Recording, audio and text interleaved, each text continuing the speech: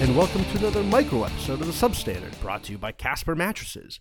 Casper is a sleep brand that makes expertly designed products to help you get your best rest one night at a time. All Casper products are designed, developed, and assembled in the U.S., and prices are affordable because Casper cuts out the middleman and sells directly to you. Plus, there's a 100-night risk-free sleep-on-it trial. Get $50 toward select mattresses by visiting casper.com/substandard and using promo code substandard at checkout. That's casper.com/substandard and use promo code substandard for $50 off select mattresses. Terms and conditions apply. I'm Victor Mattis, along with Sonny Bunch. Just a quick reminder. Wait, where's what? Just the two of us today? Just a quick reminder that full episodes of the Substandard are available every Thursday at 11 a.m. Yes. It's awfully airy in here. Why is that? Well, we're taping at the Washington Free Beacon palatial conference room. What I like to call Studio 2A. Studio 2A. Unfortunately, JVL could not join us today. There were some family, issues with scheduling and stuff. He is stuck at home, and we're not Skype accessible. We're not Skype accessible. We probably could be, but I'm just not gonna. I'm frankly not gonna figure that out because I don't want to give him the excuse of Skyping into our office all the time. It doesn't cut it. Yeah. So what are we? And you don't like Skype anyway. I don't like Skype. Well, I don't like doing the show over Skype because there's a very real interpersonal dynamic, right? And once you start doing that over the phone, you got to be able to read each other and look at each other's facial expressions the way we do on our show. Yeah, and this is one of the reasons also why I hate Facebook Live, which we don't do anymore, is because it throws off that whole thing. I don't want you people seeing me staring deeply into Vic's eyes. No, it's I just want to be able to do it. You're not supposed to see how the sausage gets made. Yeah. No, nobody wants that. So to speak. But you know what, and not to panic, everyone's going to panic about this. We should be on air sometime on Thursday. I said 11 a.m. It's probably going to be a little bit later, but it may practically because be we are live. Actually taping on it'll Thursday. Be like Sound of Music and Jesus Unusual. Christ Superstar. Like it's going to be live, right? It'll be like a live NBC event. Speaking of television, Sonny, I always thought this was a good opportunity for us, with JVL not here, to talk about shows that you and I watch and he doesn't. Yes. So I think today we are talking about The Americans. The Americans. Were you always a fan of it from day one, or did you get turned on to it from somebody else? So the first season, I watched the first episode. I loved it, and then 7 episodes piled up on my DVR. I didn't have time to watch, couldn't watch it. And then I watched them all one Saturday afternoon or something. Binged. I binged, and it was great. And I was totally hooked after that. So I've been kind of on Team American since day one. I was a few years later, and I'll tell you why. I had this preconceived notion that I don't want to watch. And I bet you a lot of people think this who don't watch The Americans on FX. I don't want to watch a show where the protagonists are Soviet spies, because then what, am I rooting for them against America? Exactly. Against us? But that's not what the show's like at all. Not like it. It's not The Sopranos, right? That's not The Sopranos. In The Sopranos, I don't want them to get caught by the FBI. I was hoping, Tony gets away with, all these things like that. But in The Americans, I'm rooting personally for I don't know about you, but I'm rooting for the FBI. Yeah. Well, no, what I'm rooting for, and this is where I think the show is going, is for the couple to have an actual break.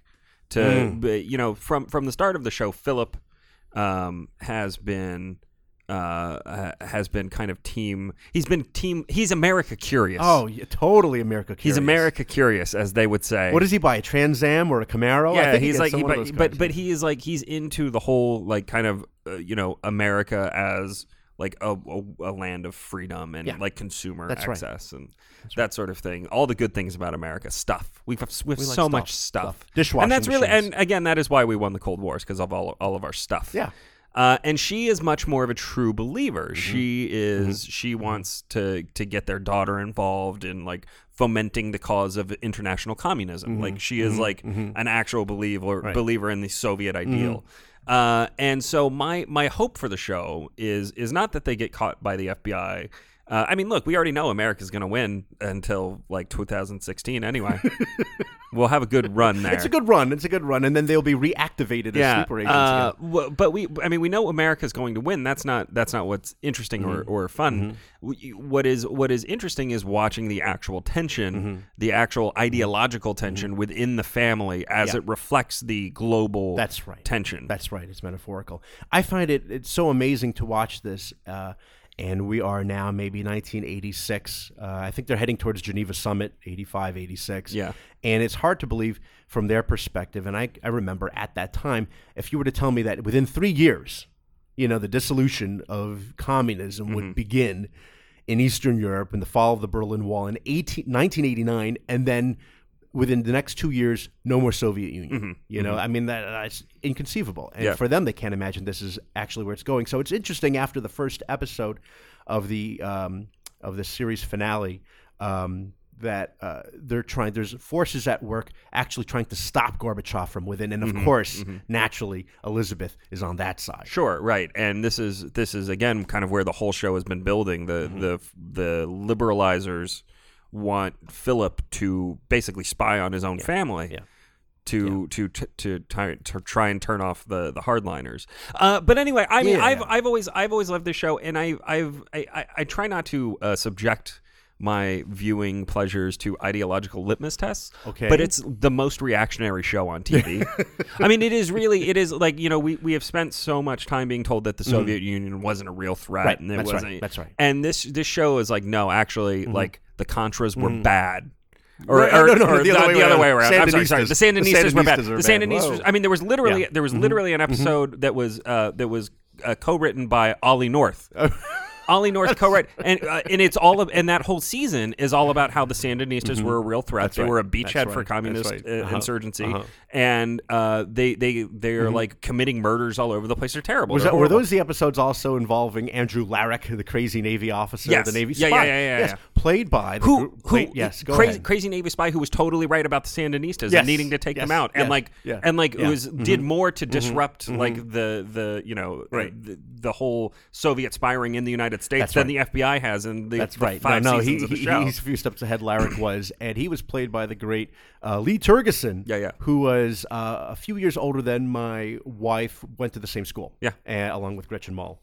But he was fantastic. But again, when you talk about the exposing of evil, I mean, again, they're not making you side with them, because I think about the terrible things that Elizabeth Jennings has done. Right, looking back over the years, okay, I'd say one of the worst is breaking up that Korean family. There's that. I felt like I could relate to the guy. Yeah, because you would have totally, I would have woken up and said, well, since we did it, we might as well. Let's just do it again now. Here's my and let me save you some time. Here's the key. That's what I would say. Oh, and go ahead. Well, no, I mean, but this is all taking a huge toll on her as the show. Even though she doesn't believe she has a soul, she knows somewhere deep inside it's just cold and rotten and very whatever's left is very brittle. There's nothing left inside there. Yeah, I like the whole point of the first episode of the new season. You've seen it, right, Vic? Yeah. The whole point of the first episode of the new season, you see it in several montages. Great music. Just her. The toll this has taken on her. Philip has gotten out. Philip has gotten. He's not doing any more murdering and and he's doing the Texas. He's doing the Texas. What do you call it? What do you call it? Line dancing. He's doing Texas line dancing. It's great. He's just living his life. He's living like an actual American. And Elizabeth is like she looks like hell. She looks awful. She looks like she's terrible. But no, I mean, it's great, and it has again, like the show has all of these kind of like little mini like pseudo reactionary subplots. Like remember from the first season, the civil rights activist who was actually a communist spy, which was always like the right wing talking point about the civil rights movement.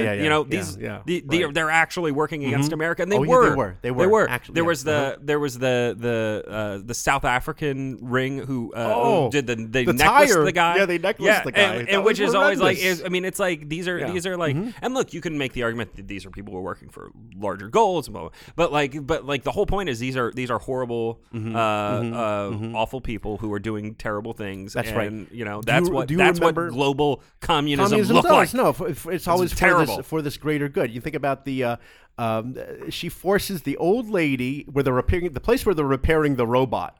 Robot, and she forces the old lady to commit suicide by overdosing on pills. And it's an awful thing. And she feels like, okay, this woman's going to die. I can just be myself. And they have this discussion back and forth about what she does. And the old lady calls her out on this, and she says, "This is BS." She says, she looks at her and she says, "You are evil," and then she dies.